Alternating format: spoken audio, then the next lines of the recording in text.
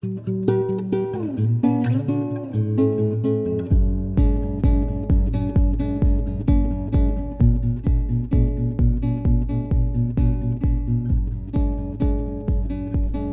there's someone sitting in your seat. I know. I'm not in the hot seat today.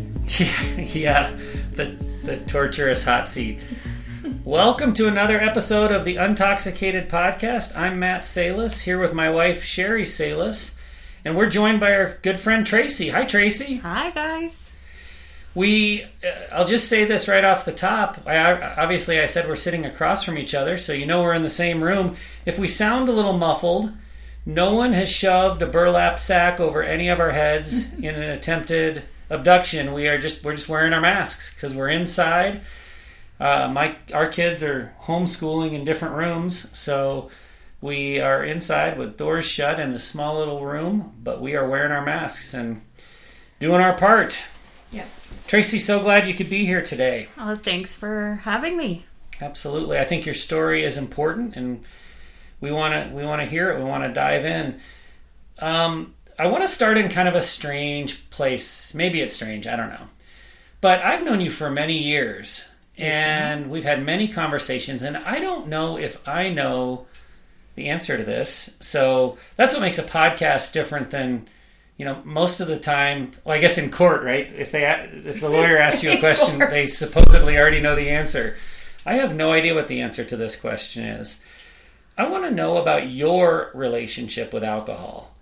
You are the wife of someone who has he's in sobriety from a drinking problem and has been in sobriety for a while. But what's your relationship with alcohol? And maybe go back over the years. Were you once a big partier and then that tapered off? And how do you feel about alcohol now?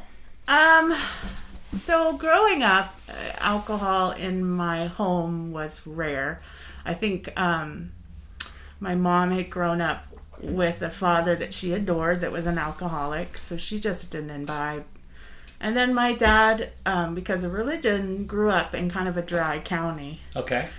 In Colorado? In Texas. Okay. So I knew, my dad would have a beer occasionally on Friday nights when he carpooled before he got home, if he wasn't driving. I think they would put some Baileys in their coffee on Christmas morning. And then probably once a year, my dad would get together with his old high school and college buddies, and they would relive tales of their misadventures that were fueled largely by alcohol. Sure. In particular, a beverage called the Skip and Go Naked, which was all the rage. That's a mixed drink? It's a mixed drink. Yeah, I've heard of that, but I don't know what's in that.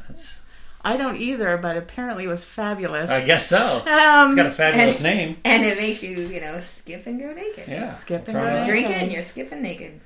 So when I got to college, just kind of fueled by those stories and every 80s movie you saw about college, I thought when you get to college, you drink. You drink and you party. And so I started down that path. In the 90s, the beverage was called the Purple Passion. Oh, yeah. And I just couldn't do it. Oh, no? I mean, I couldn't function the next day. Yeah. I would be so sick. I just couldn't handle the alcohol on a biological level. Okay. But I kept trying. And I kept trying to the point I wasn't going to class. And so my first semester of college, I flunked out and ended up back home in shame.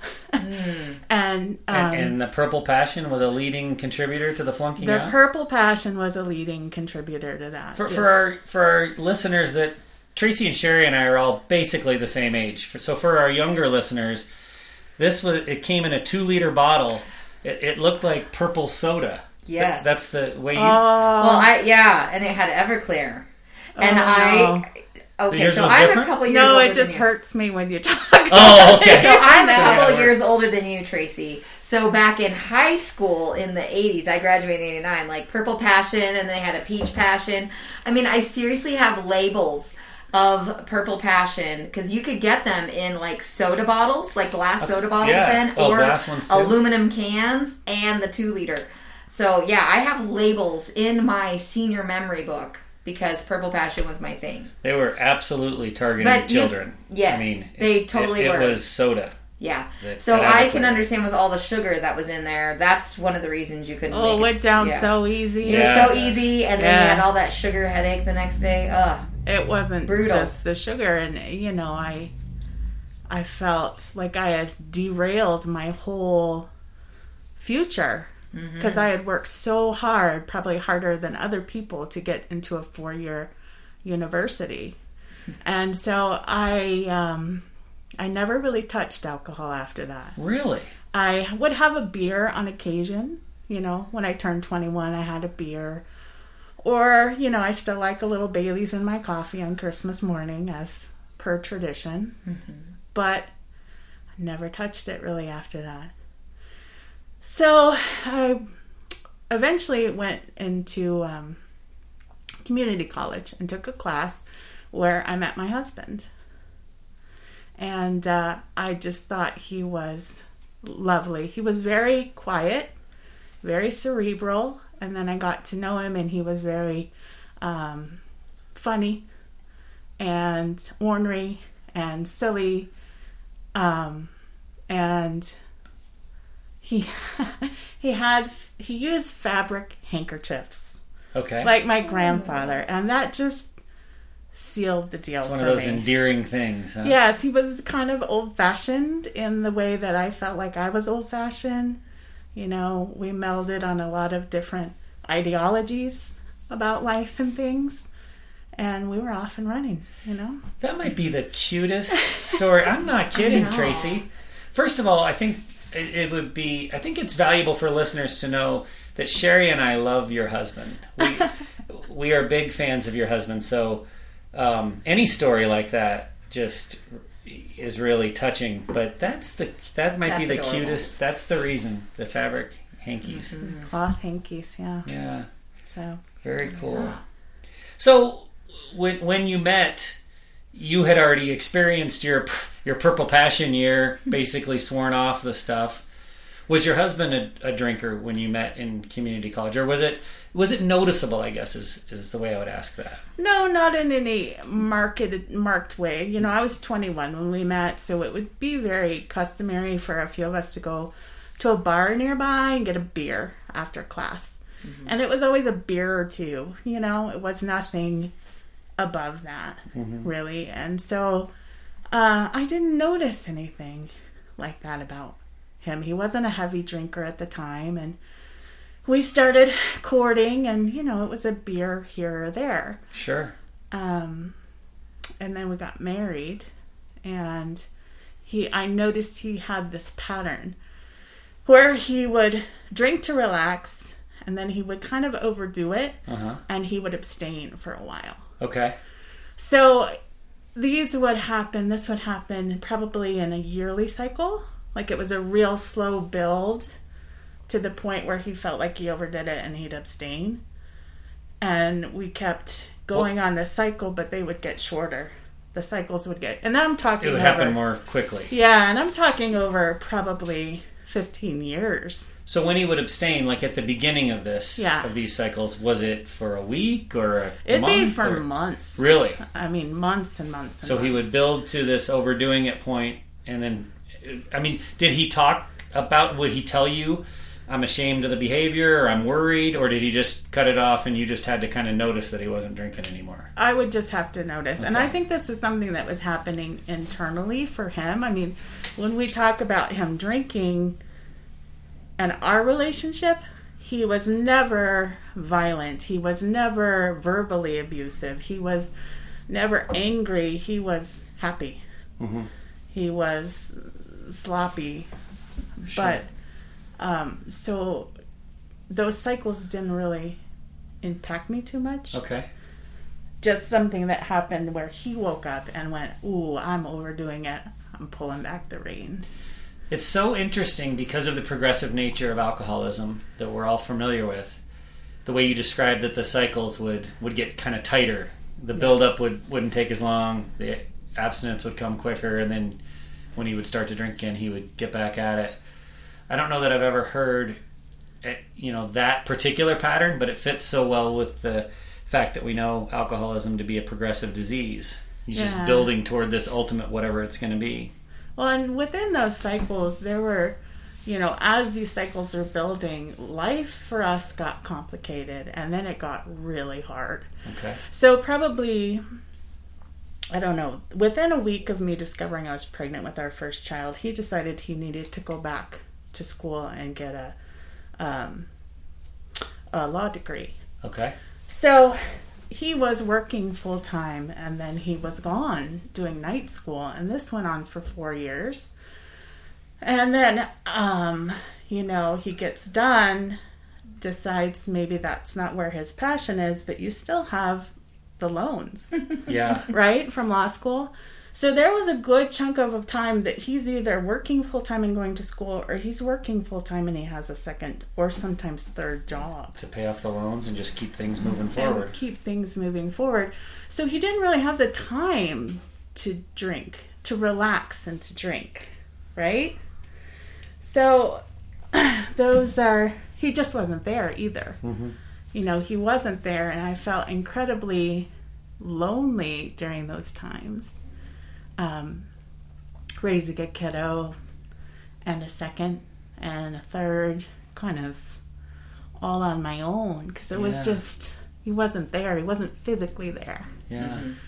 And then I'm sure after, when he is there, with that much, you're physically tired, you're mentally tired. Yeah. So when you are at home, he's sleeping, eating, and trying to get a little bit of relaxing, and so it just makes you feel like you're a single parent even when he's there in the house.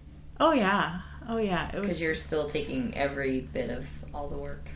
yeah, and it was difficult for me to justify because I worked part-time up until our third child was on his way, and then I just couldn't, you're outnumbered as a couple when you have three, Right. and certainly as a single, entity, most of the time you're outnumbered, Yeah. right? So I focused on staying home with the kids for probably I was out of the workforce for a good decade. And that just meant he had to work harder because we had no income coming from my end. Right. And the tools of, 3 kids financially. So that was difficult. And then it got really hard because our oldest child was diagnosed with a pretty severe mental illness at about, I think she was officially diagnosed at 14, but even starting at age 11, she was really starting to struggle and talking about suicide, and it took all that time to get a proper diagnosis. Right. But in those years, it was absolutely brutal. It was brutal for everybody in the house. Sure. And I feel like he was still kind of working the way he was working. So it was me. I mean, he would take the kids. But in those years, she was hospitalized. She made 6 attempts on her life. 2 of them while she was at school. And she had 1 psychotic episode and became violent with a sibling who was, I'll cry, because it's just the pain of those years for me, and just feeling like because he wasn't present because he was working is so much, it's so difficult. Yeah, absolutely. And so, I barely felt like I was getting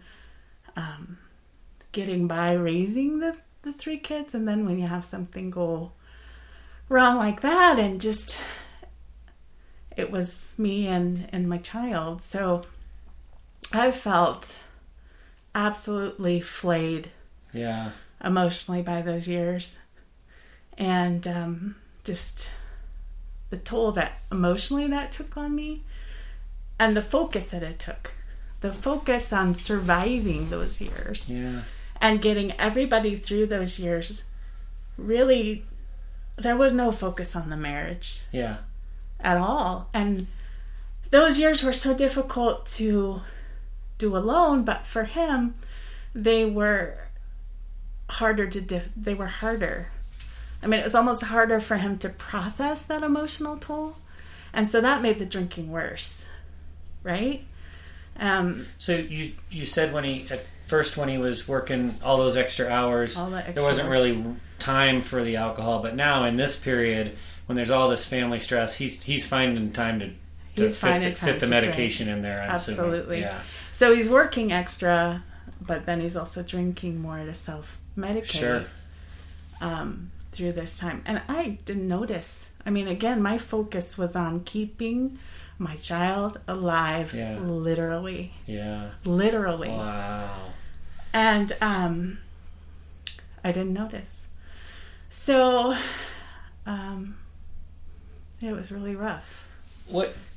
It doesn't sound like, I mean, you described your husband as being kind of quiet and shy at the beginning to begin with.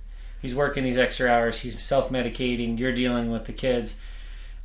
What role is communication playing in this? I know you're not focusing on your marriage at this point. I understand that, but is the communication a challenge, even just as it relates to your daughter and the other kids and keeping it going? You know what I'm saying? Yeah, it is. I think if I am honest, communication's always been a bit of a struggle for us, and I think it goes back to the ways I hate the word codependency. Okay. Because to me, when that word is brought up, it makes me feel like that something about the drinking is my fault. Mm-hmm. And I just felt for many years like I was the victim. Yeah. But I'm realizing that the way we communicate is where our problem kind of is, and that's where the codependency is. So he would shut down to not feel the anxiety of what was going on or what we were talking about, and I would go into overdrive where I wanted to control it to help my anxiety. We're really kind of broken in the same way. And so communication is where that really is noticeable, right? So I would go into overdrive, trying to control, trying to fix, and he would shut down. Uh-huh. It makes me too anxious to engage. Okay. And so that is how we communicate. He was shut down. I was trying to control everything, and he was just hands off. So I'm giving it all to you, and I'm sure the working pressure and the working extra was a way he felt like he can contribute. He can do, play his part and do the best he can for the family. Absolutely. When the other, not only are you in control of the other parts and trying to be in control of the other parts, but I mean, I know how I would feel. I would feel like if I can't do this, at least I can go over here and do this and keep us financially, in a good position. Absolutely. And when I say that he was out of it, he was physically there. Mm-hmm. For some, for a lot of it, he would take the little kids. If I had to take my daughter to the emergency room, he was there. He would watch the little kids. Sometimes he would take shifts because it can take up to 4 days to get a room when you're in a psych bed, even a pediatric one. So he would take shifts. He would listen to the meetings. But the part that was difficult is there was no emotional buy-in. Yeah. There was no, and when I say shut down over communication, we would both sit in these meetings with her care team, and they would give us choices for how to go forward with our care. Mm-hmm. And I would say, "What do you think? What do you think?" And he would say, "Whatever you think is best." Right? Yeah. And then I would just go nuts trying to control it. And I've been there too. Not in as severe a situation, but I've deferred to Sherry and felt like a hero for doing so, because I felt like, how can she be mad at me if she gets to make the decision here? This is in her best interest and my best interest, because by not, being the bull in the china shop and insisting on A, B, and C and letting her decide, I felt like I was doing the right thing, and I only later learned that you just felt completely unsupported, right, Sherry? Yeah, I felt like you were leaving all of that and the responsibility and the research all in my hands, and you couldn't even give me your opinion. So I felt like, wow, you just, like I just felt like it was just you dumping more responsibility on me when really, and maybe for you, Tracy, it was just, you just wanted to have his input. You just wanted to be connecting. Like, what do you think is the best plan? Doesn't always have to go with your way or his way. It's just, what do you think is a good plan for this? So you're feeling like you're still having to do all the research. You're still having to learn and, And it's exactly shouldering it. it. That's exactly it. And in an odd way, I would have hated it if he would have said, this is what I think we should do, because that's a challenge to my control and trying to manage my own anxiety through control. Mm-hmm. So it was a double-edged sword for him, really. Yeah. He's kind of damned if he did and damned if he didn't. The fact that you recognize that is really quite impressive. That's a new revelation. Okay. Like, it wasn't happening in the moment. But it wasn't after, happening in the moment. What is it now? Almost a decade now, you're like realizing, that you would have. Yeah. You would have been hurt by his input. I think I would have probably, been annoyed, even just because I would have, like, if I were in your shoes, I would have realized how much he had been out of it, emotionally invested, and then come in and put his 2 cents worth, even though I'm asking for it. Yep.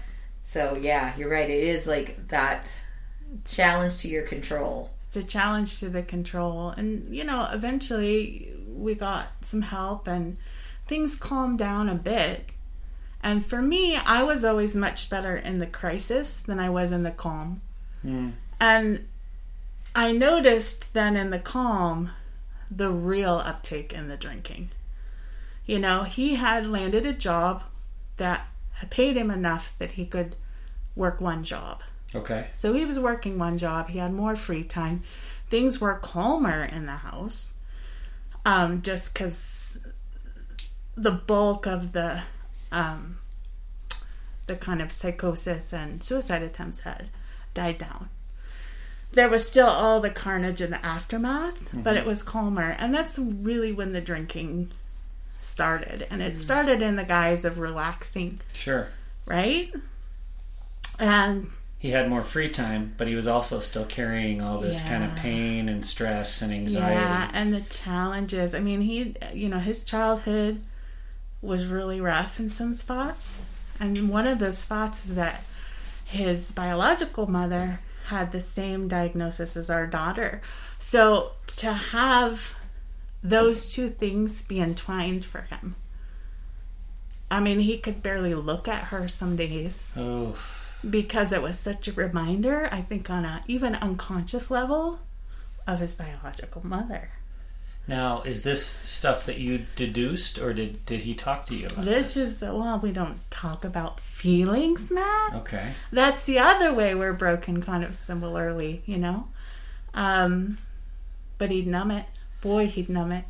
He was numbing then both the anxiety and the emotional, not just from the trauma that the illness had caused, but from trauma from his childhood. Yeah. And that's when he couldn't come out of that cycle, right? He couldn't come to a period where he'd gone, I've overdone this. I'm going to pull back. So he couldn't do it anymore. He couldn't go through those periods where he abstained at all. And that's when I started to go, I think this might be a problem. But he was still going to work. Yeah. He was not drinking on the weekdays, only on the weekends. And that didn't look like the picture of alcoholism that I knew. Right? Again, going back to all those 80s movies. Sure. Yeah. He wasn't a fall down. Yeah. Not make it to work.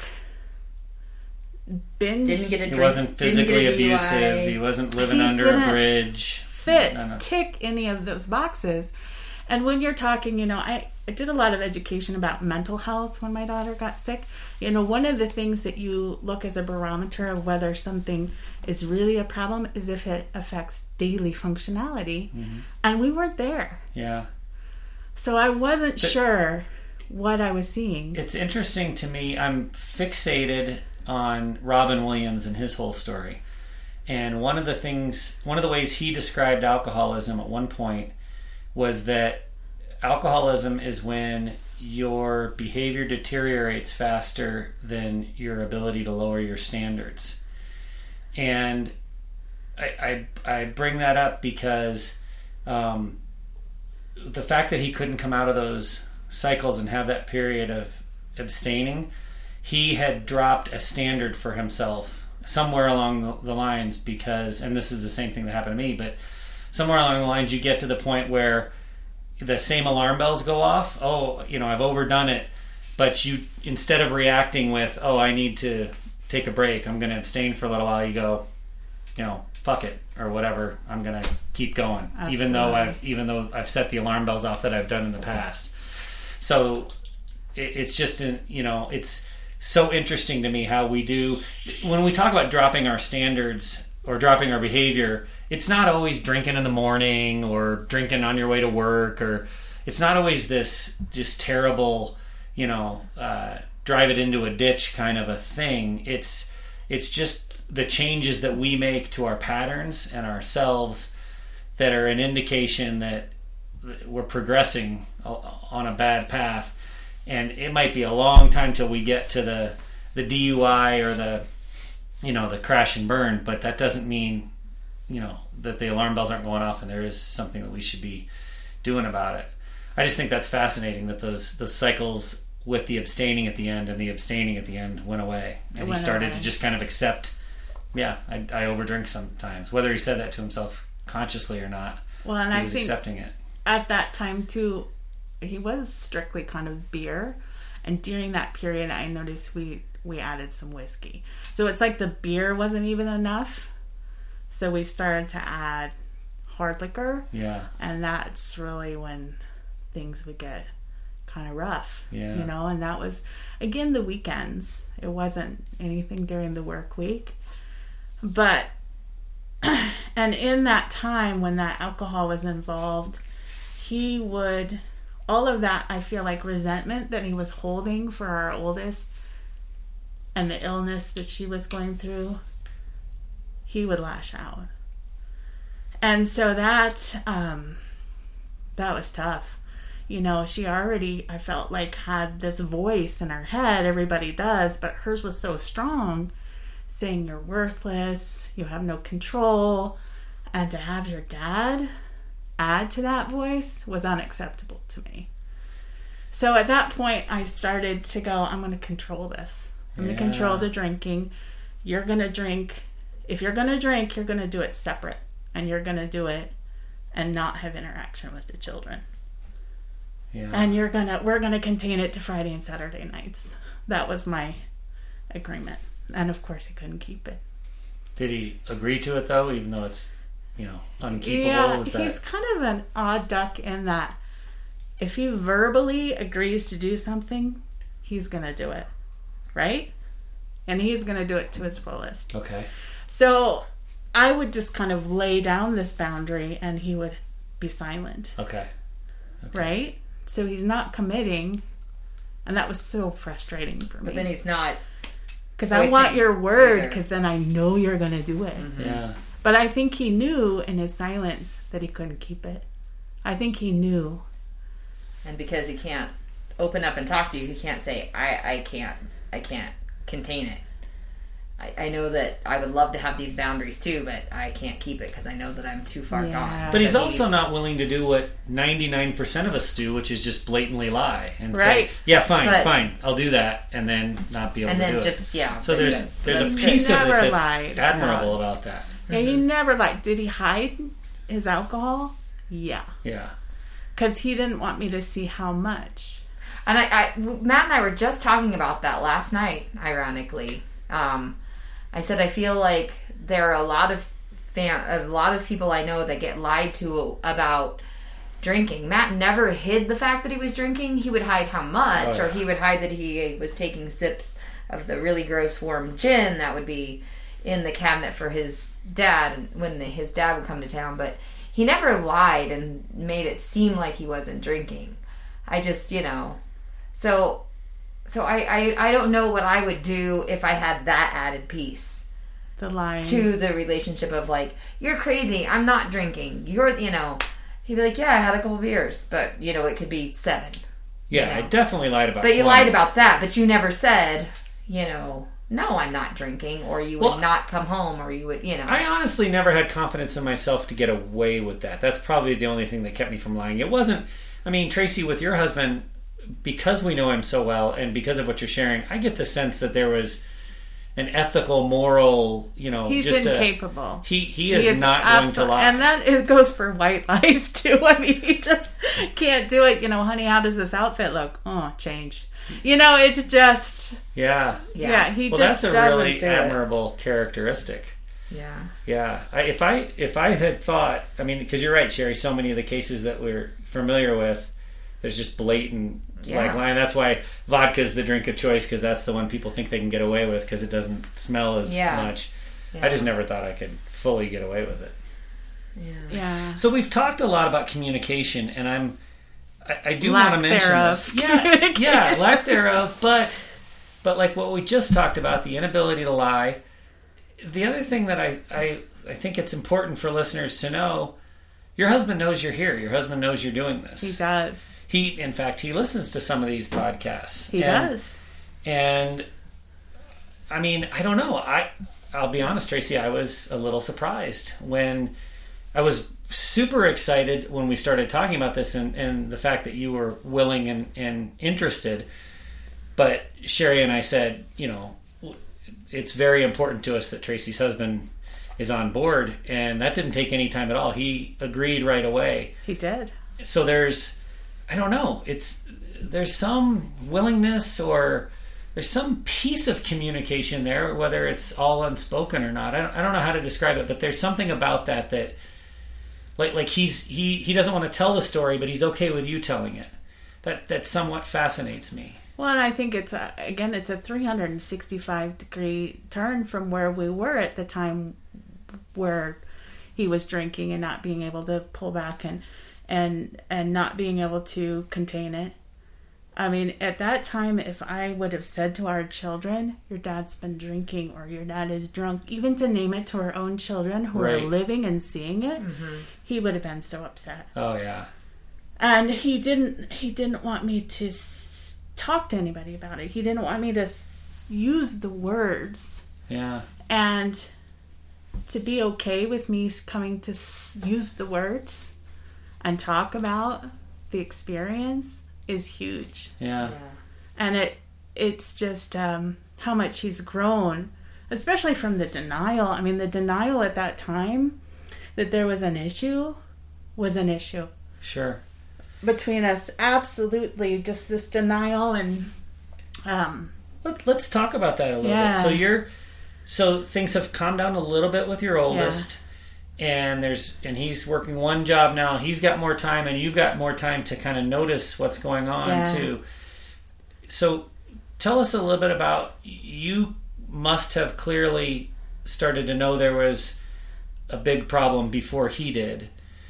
And so you try the plan of limiting it to Friday and Saturday nights. Yep. But was there talk of this needs to go altogether at that point? There wasn't, because he didn't think it was an issue, and I thought it was an issue, and I thought, you're overreacting is something that was thrown around a lot.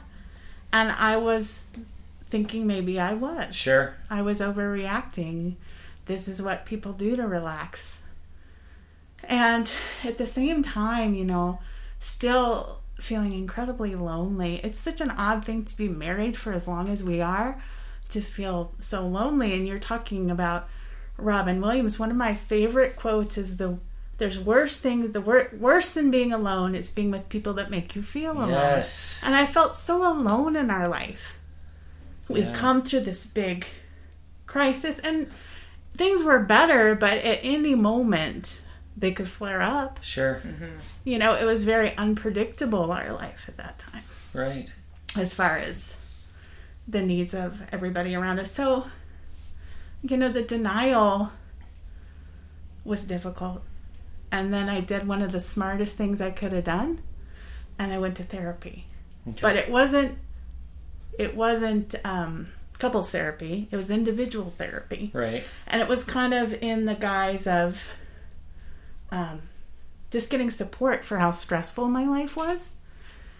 But it ended up being a lot about the drinking, and is it a problem or isn't it a problem, and how to make boundaries and how to listen to your own voice. I think the number one thing that helped me was we all have that voice in our head, like I was talking about with our daughter, that says all those hateful, ugly things. You know, you're not smart enough. Yep. You're overreacting. And just working on myself to calm those voices. When those doubts would come up about, or my husband's drinking, I could deal with them. I wouldn't let those voices in. Those voices of doubt that I already had. And so... And the therapy helped. And the therapy, for me, helped. Now, did you, when you had your first session, I assume, you're there to talk about your oldest daughter and all the trauma that's created. But you were able to work it in, or the therapist drew it out of you that alcohol in the marriage was a problem. It was very, I was pretty open with everything that my child was going through, that I was going through, that all my children were going through. But I had to work with the therapist for quite a while to get enough trust up to say, I think my husband is an alcoholic. Okay. Which is ironic because he's the one I was protecting. Yeah. And so these things kind of happened together. So I was seeing a therapist, working on that stuff, which helped. And then a friend of mine named Matt Salis came out as an alcoholic. And what you described was exactly what I saw in my husband, and that was functional alcoholism. Yeah. It was a strange concept for me. Sure. But it sure ticked all the boxes. Yeah.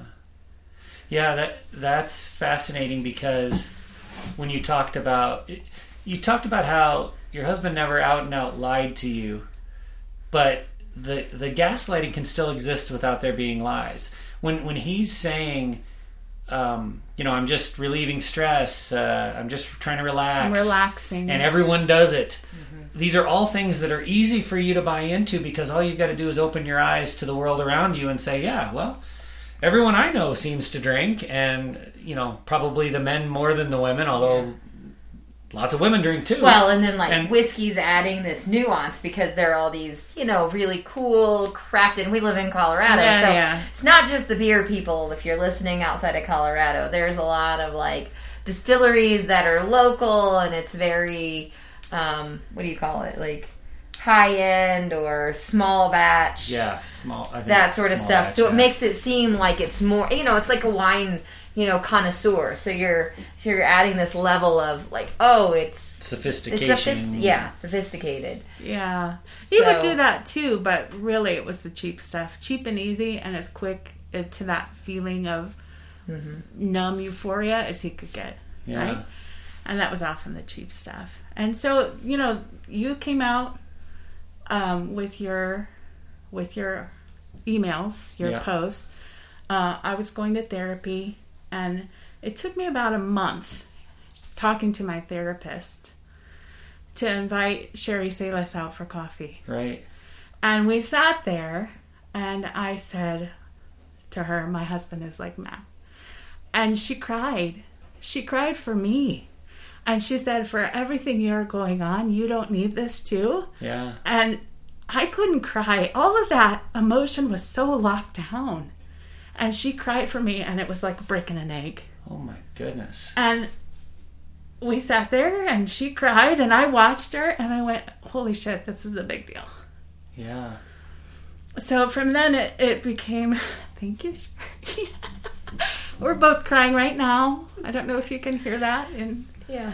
But you're right. The masks do muffle. Maybe I should wear a mask every time I cannot do this. That was it. That was the final piece. And when you told me that, I honestly, I just was like floored. I thought, oh my gosh. I couldn't do it for myself, but the fact that you would do it for me, I went, holy crap. And from then on, it was, I went to Al-Anon.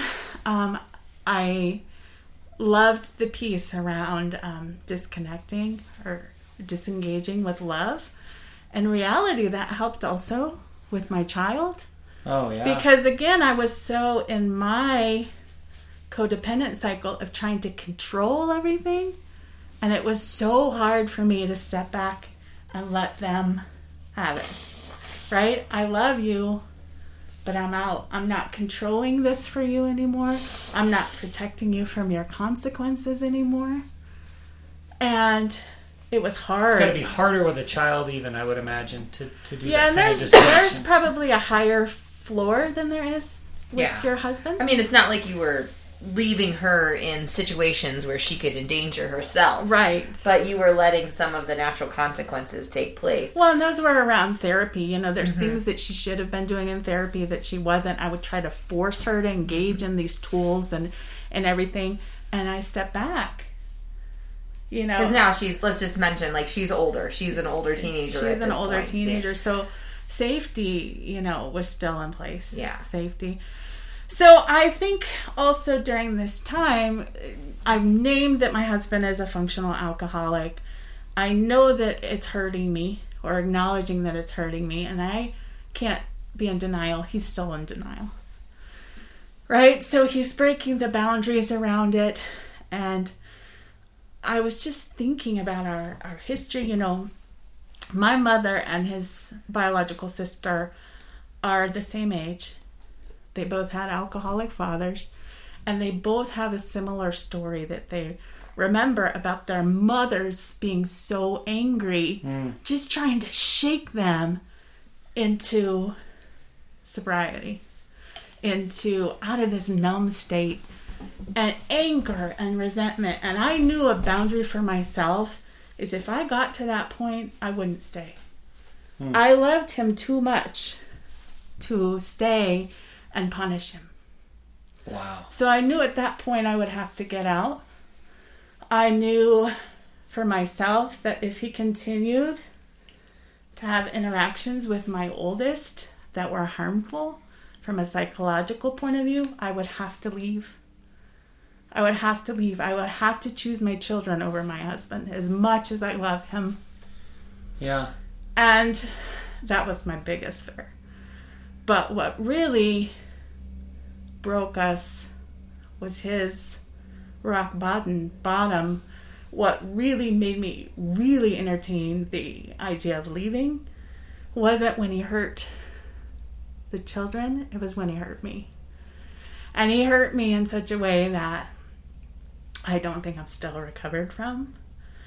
So it's a little known fact, but you actually medically can be diagnosed with a broken heart.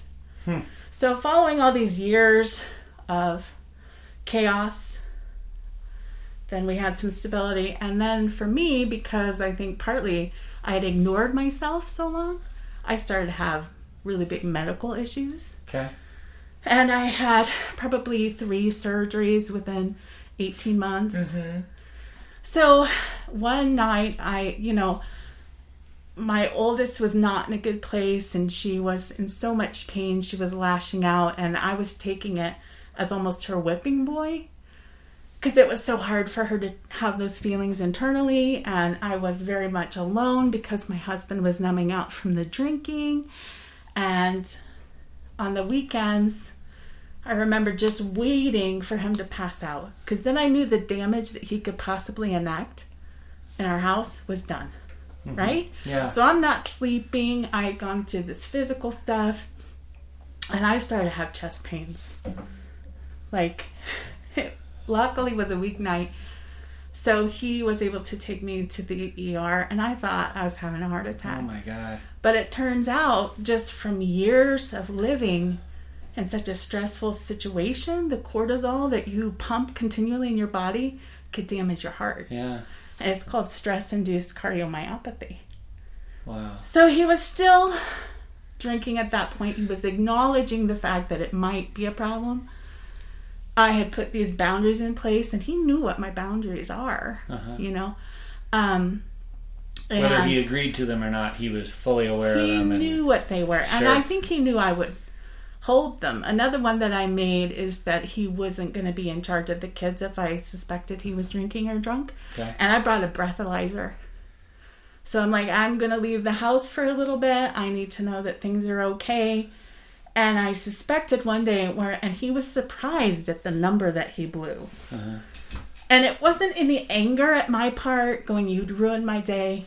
It was just, I'm calling my mom and she's going to watch the kids. And when you blow a 0, she can go home.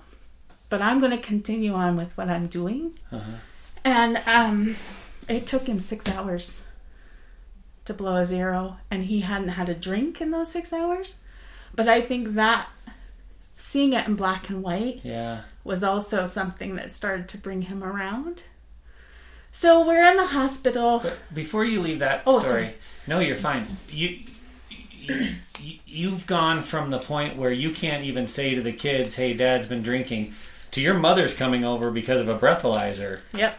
So we're really making, progress in the... was that embarrassing or angering for him that your mother was now involved in that way? No, again, it's part of disconnecting with love. You kind of push away the emotion and your emotional need, right? And so it was just practical. Yeah. It was purely practical. And I think he was embarrassed.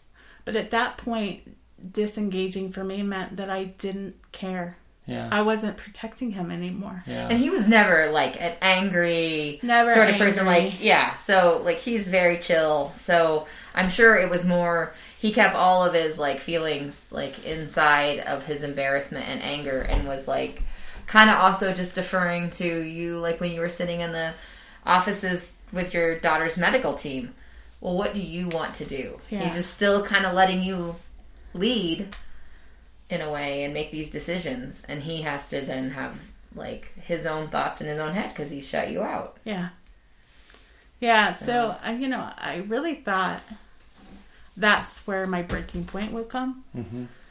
But it wasn't. It was sitting in the hospital. The cardiologist had just told me that I had this stress-induced cardiomyopathy, and he outlined to my husband while he's sitting there, you need to step it up. She can't carry this burden alone. It is physically breaking her body. It's breaking her heart. Get on it. And I had said to the cardiologist with my husband sitting there, which was huge because I wasn't protecting him anymore. My husband's an alcoholic. I have a kid with I have 3 kids. I have one with a severe psychological issue. And it was probably 30 minutes when he outlined, you need to step it up. She will die. She will die if you do not step it up. And we got home. I have to say real quick, we hear so many stories of, for instance, on intake forms when people are going to the doctor and they check all the boxes about alcohol. Do you drink more than 3 drinks a day? Yes. And they're basically begging for help, and then they go to see the doctor, and the doctor doesn't bring up any of the alarm bells. It's really heartening to hear of a cardiologist that recognized that this was serious and was bold enough to say that. I think that's great. Well, that was a condition of release, and at that point, we had so much debt and medical bills. I was just anxious to get out of there, because I'm seeing dollar signs every minute I'm spending laying in the hospital bed because I was admitted. Yeah. And they had done a cardiac test where they run a scope up through your femoral artery. And he said she cannot drive tomorrow morning to take the kids to school. So we were discharged. He had all of this advice ringing in his ears from the cardiologist. We got home and it was kind of business as usual. He had disappeared and I thought he was doing laundry, but I had been making dinner, just because I wanted to get back to normal too. Sure. And I went to check on him because dinner was ready and he wasn't coming, and he had been drinking and he was passed out in our bed. And I just was so hurt that I was as vulnerable as a human could be. Could possibly be. And could be, and he couldn't step it up. Yeah. It was for one night, for one night he couldn't step it up. And the next morning he overslept because he'd been drinking. He was late for work, and I said, honey, you're supposed to take the kids. And he said, I'm going to be late for work. And so it was still continuing. It wasn't a whoops. It was still continuing. And that day I called my mom, and she came with the kids, and I left. I left for probably 3 or 4 days. I went to my brother's, and physically they couldn't give me a medication to regulate that kind of AFib that I was having kind of thing, because it would drop my pulse too low, and it's super uncomfortable because you get your heart doing this abnormal rhythm, and then you get the panic. So you can feel the fluttering? You can feel it, and there was nothing I could take, and I laid in the guest room in my brother's house going, what the fuck am I going to do? Right. I mean, I think prior to that too, I had said, probably a week prior to the cardiac event, I had said, I'm done with the alcohol. I'm not done with you. But if you're not done, what are we going to do? Yeah. If you're not done, what are we going to do? And his response wasn't immediate. So in this week, and I think it kind of contributed to the stress that put me over the edge, I was thinking, my God, I'm going to have to leave my husband. I'm going to have to leave. Wow. And how? First of all, it's the grief and the emotional. Sure. Because I still love him. I loved him. But knowing that he might not choose to get better, Yeah. And so... And you've got the practical... You talked about the emotion, but you've got the practical side too, right? You've got the house and the kids, and he's working, and you haven't been in the workforce for quite a while. Oh, yeah. You've got all of that to consider too. So I was laying in my brother's guest room crying, grieving the loss of what I thought was the loss of my marriage. Sure. And making plans. Like, how can I do this? Mm-hmm. How can I do this? And so I feel like I started looking at apartments that maybe would work, that we could afford. I started looking at jobs I could do. I knew there would be some child support. I mean, I started easing my anxiety by trying to figure it out, how Sure. this would look. And I got home after a couple of days, and he said, I've made an appointment to go in to do an intake at the VA for their addiction counseling. And I was so doubtful. I mean, something broke in me that day, the trust that I had in him that hadn't previously been broken. And that's still what I'm fighting to recover. Sure. Was when you were at your worst and you needed him the most, he couldn't do it. Because alcohol had the grip. Yep. I think it's important that we recognize this is someone who physically can't lie to you. Yep. Didn't get angry. I'm not trying to paint him as a saint, but I love your husband, and he worked extra hard when it was time to work extra hard. So he's got his limitations, certainly, but in every way, every indicator, he wants to do the right thing. And yet, when he faced that moment of truth and the cardiologist said, you need to step it up, he went home and got drunk. That, to me, speaks to the power of this disease as much, if not more, than anything else. This isn't just an evil narcissist, awful person that everything about them is bad. Right. Everything about him is good and pure, except, he's got this childhood trauma, and he's got this way to medicate his stuff, and the way to medicate his stuff took over. Yep. And didn't allow him to do what he knew he needed to do at that moment. Absolutely. But then, so you're gone. You go away. The kids are with your He has time to process all this. And when you come back, he says he's ready. Yeah, and subsequently he said that scared Oh, me yeah. to death. Oh, I bet. That you would actually follow through. Yeah. It scared him into sobriety. That was his rock bottom. And so I remember he wanted me to go to the intake with him. And I remember outlining in a very calm, non-argument way what it would look like, if we were to separate. And at that point, I didn't feel like he could have unsupervised visitation with his kids because that would be on the weekends, and we knew the weekends were for drinking, right? Sure. So I'm like, this is what this would look like, Oof. This is what the stakes are. Yeah. In case you didn't know already. But it wasn't anger I was coming at him with. It was just where I was at. There was no anger. There was no resentment. There really wasn't any hurt that I was telling him about at that point. I think, and we got into the office and did the intake, and they wanted to know why he was there. He said, I'm here for my wife. And I thought, oh God, this is never going to work. And it wouldn't if he stayed on that mind. This is never going to track, work. yeah. He'll be drunk within a week. Mm-hmm. Because he didn't say he was there for me. And, yeah. I remember having a conversation with you shortly after he stopped drinking. I remember you sharing that with me. And I remember... I'll remember where we were standing. I remember how, what's the word? How unsure you were. Yeah, uncertain. You weren't like, thank God, hallelujah, everything's fixed. He sobered up. You were like, he's stopped drinking for now. And I don't even think you could complete that sentence without adding but we don't know where this is going to go, or we'll see what happens. Well, he stopped drinking for now. That sums it up perfectly, right? For now. For now. Because he thinks he's doing it for me.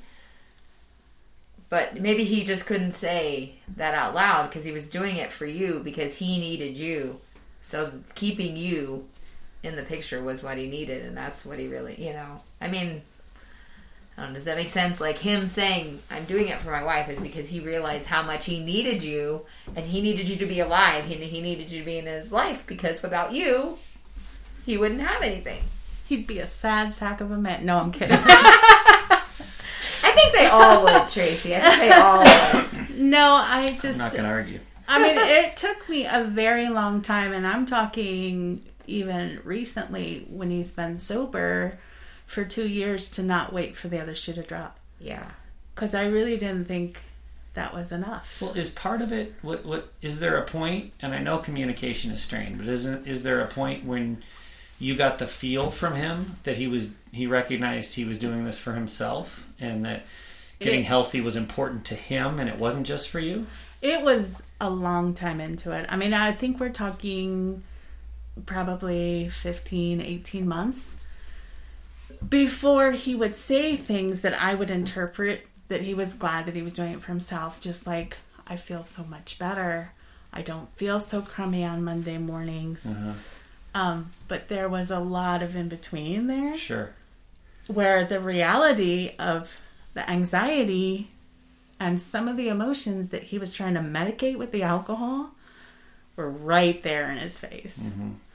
And that was so hard for him. Oh, for sure. I mean, one of the things about alcohol, when we use it to medicate, as I did, the first sign of discomfort from an emotional standpoint, we drown that out with alcohol, and then when we're forced to face the emotions without anything to soothe them, it's as though I've said this many times, it's like you're a 15-year-old, that you're that level of maturity because you have no tools for processing emotional roller coaster kind of things, the goods or the bads, honestly, without your alcohol. And so absolutely. And his comment was, these skills that I've been working on don't work as well.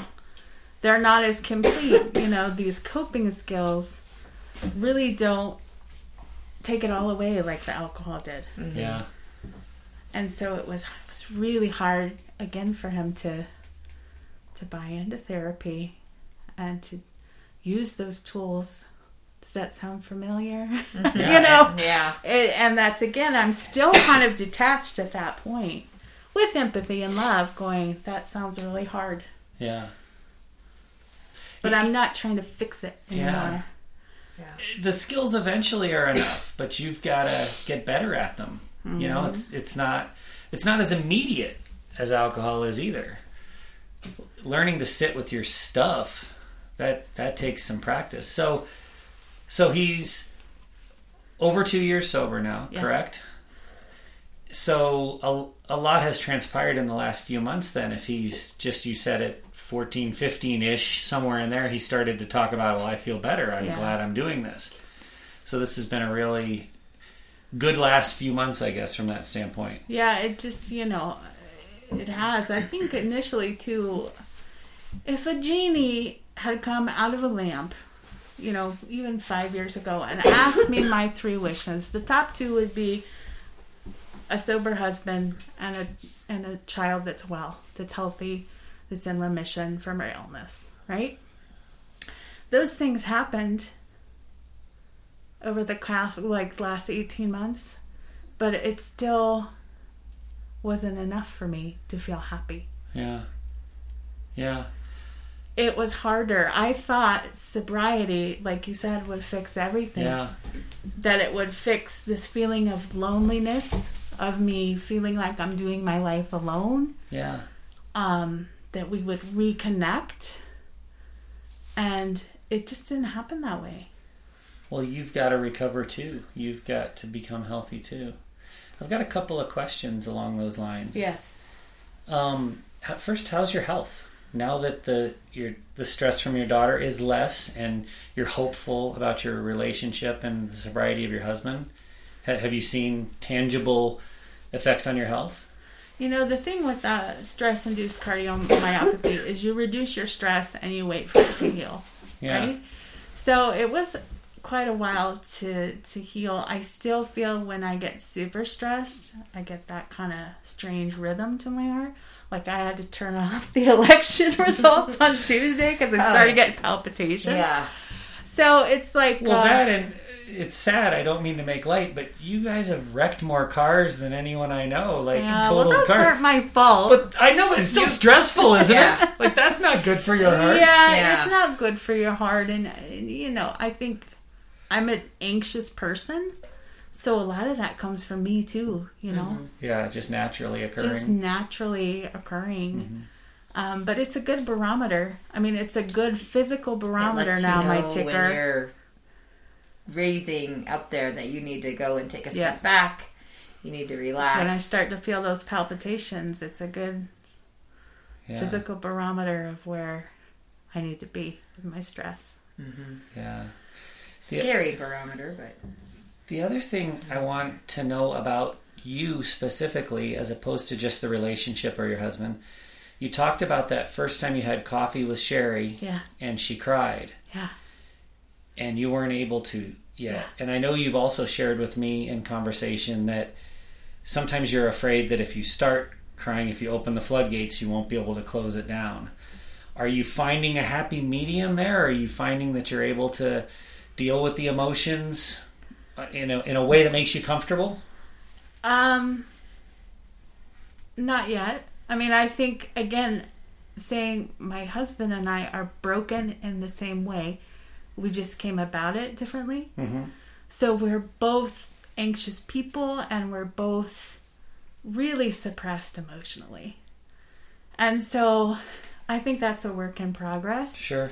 And I've gone back since to starting this week individual therapy. Because I think hopefully that's the key to the unhappiness. It's not really about my husband's sobriety. It's not about our relationship. It's about us individually right now and what we carry from childhood. Sure. And unpacking that. Mm-hmm. And it's almost like getting all this other trauma reduced and out of the way. The active alcoholism situations with your daughter, it allows you to get in there and work on some of your stuff that you never had time or mental capacity for. Absolutely. I think in crisis, the best that you can hope for is survival. Yeah. And when things calm down and you're not continually in crisis anymore, survival is not enough. Yeah. So you just get the space to look around and go, what do I need now? Yeah. And that's terrifying in itself. It's also just a tremendously healthful and helpful message, though.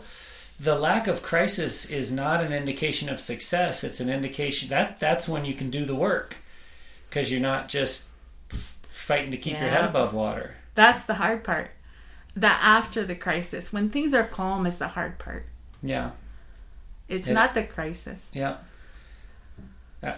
Absolutely. I couldn't agree with that more. Yeah, I think it uncovers. And I mean, I hope for you and your husband that, I like how you said you grieved for the marriage that you had and alcohol kind of robbed you of that. And I know that you both in the beginning of your relationship were connected. Like, you had good conversations. You shared a lot. And I'm hoping that, you know, that as the alcohol subsides and you both get healthy, then you can have that connection again. And I am hopeful, because I think that, you know, alcohol just robbed you of all that, and you kind of fell out of practice and out of step with communicating with each other. Absolutely. And I think... And that's what's hard, is getting back into that original routine. Well, and I think we were... Communication, these issues that I'm realizing we both share, the ways we're broken, existed from the beginning. It's just now, almost 25 years in, it's not acceptable anymore to me. And I think we've always been friends. Even through all the shit and the hurt and the chaos, we've always been friends. But I think, you know, an intimate relationship requires more. Like, people say I married my best friend. That's great. But marriage is harder than friendship. Yeah. It's a good start. Yeah. And so hopefully the fact that we are friends will give us a higher floor than starting out with. Yeah. You're not starting out from you can't stand him. Right. You know, you're already at a good level, but yeah, I think that's kind of the hard thing, is when you realize how much alcohol robs your relationship, and you have to do this grieving process, and how, like, you internalize there is a grieving process, and it's kind of helped you with the anger of doing that grieving. Well, that's the beauty of looking at your individual crap. Yeah. Is you go, were my expectations, at least for me, were my expectations for marriage realistic to begin with? Like, the more that I go, you know, I feel like my husband has really hurt me emotionally because he wasn't there for me.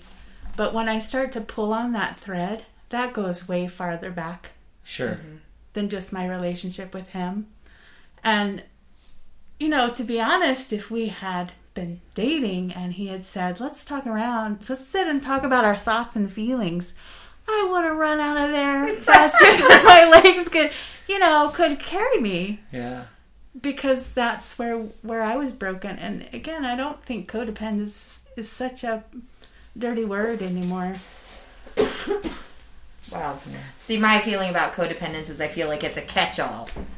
Because if you look at the list of codependence, you know... The traits of codependence. It's endless and conflicting. It's like the same thing, you know, be one thing and then the opposite the next. I'm like, that's just a catch-all phrase. But it's not a terrible word. Because we all do it in different ways. Yeah. Well, the bottom line and is... it starts early on. You have an area in your life where you don't have control, so you try to control everything else. And if there's a more natural reaction to a traumatic situation, I don't know what it is. I mean, that just seems like human nature. Mm-hmm. Yeah. I have one last question. Yes. I am very proud to be your friend, and I'm very proud to be your husband's friend. And I'm very proud of the progress that you guys are making. Are you at a point where you can feel that pride for yourself and for your husband and for your marriage? I think so. I mean, it's been a long road, right? Sure. And I was thinking about this the other day. I don't know. I'm at a place where I'm finally ready to look at myself, really look at myself in a way that other people don't maybe get to in their life. But it's come from all of this chaos. Sure. It's come from all of this illness. And in a way, I'm grateful, because I wouldn't be here ready to wade through what I need to maybe live my best life going forward. Yeah. So I'm grateful. And that's what I would hope for everybody that is dealing with this. There's so much truth to that. There's so many people that have, kind of crested that trauma mountain, and as they cross over to the other side will say, I don't know why, but I feel lucky for having gone through this. I don't like the word recovery. I know Sherry doesn't like the word recovery. I just don't think it's descriptive. It allows us to, work on personal growth and enlightenment and whatever word you want to use to develop into this thing in this person that, like you said, most people, if the trauma wasn't significant enough, they don't even, it's hard to fix something you don't know is broken. And you can be broken without knowing it, but once you know you're broken, you kind of got to deal with it. Yeah, you would hope so. To have any quality of life, you do. Yeah. Or you can numb it, and we know what that looks like, don't we? We do indeed. We do indeed. Wow. Tracy, thank you so much. Thank you. Your story is super powerful and impacting, and I'm really glad that you came and told it. Well, thank you. And I feel, I just have to say this, as a good friend of your husband's and someone who adores your husband, I hope, if and when he listens to this, I hope he feels like we were respectful and did him justice, because I feel like we were and did. And, yeah. And it's just been great to have you. Thanks for coming on the Untoxicated podcast. Thank you for having me. Absolutely. All right. We might have to have you back. Yeah. Yeah. Oh, update status. Well, yeah, absolutely. We got to keep tabs on you. So thank you, Tracy. For my wife, Sherry Salis, I'm Matt Salis, and we thank you for listening to another episode of the Untoxicated Podcast.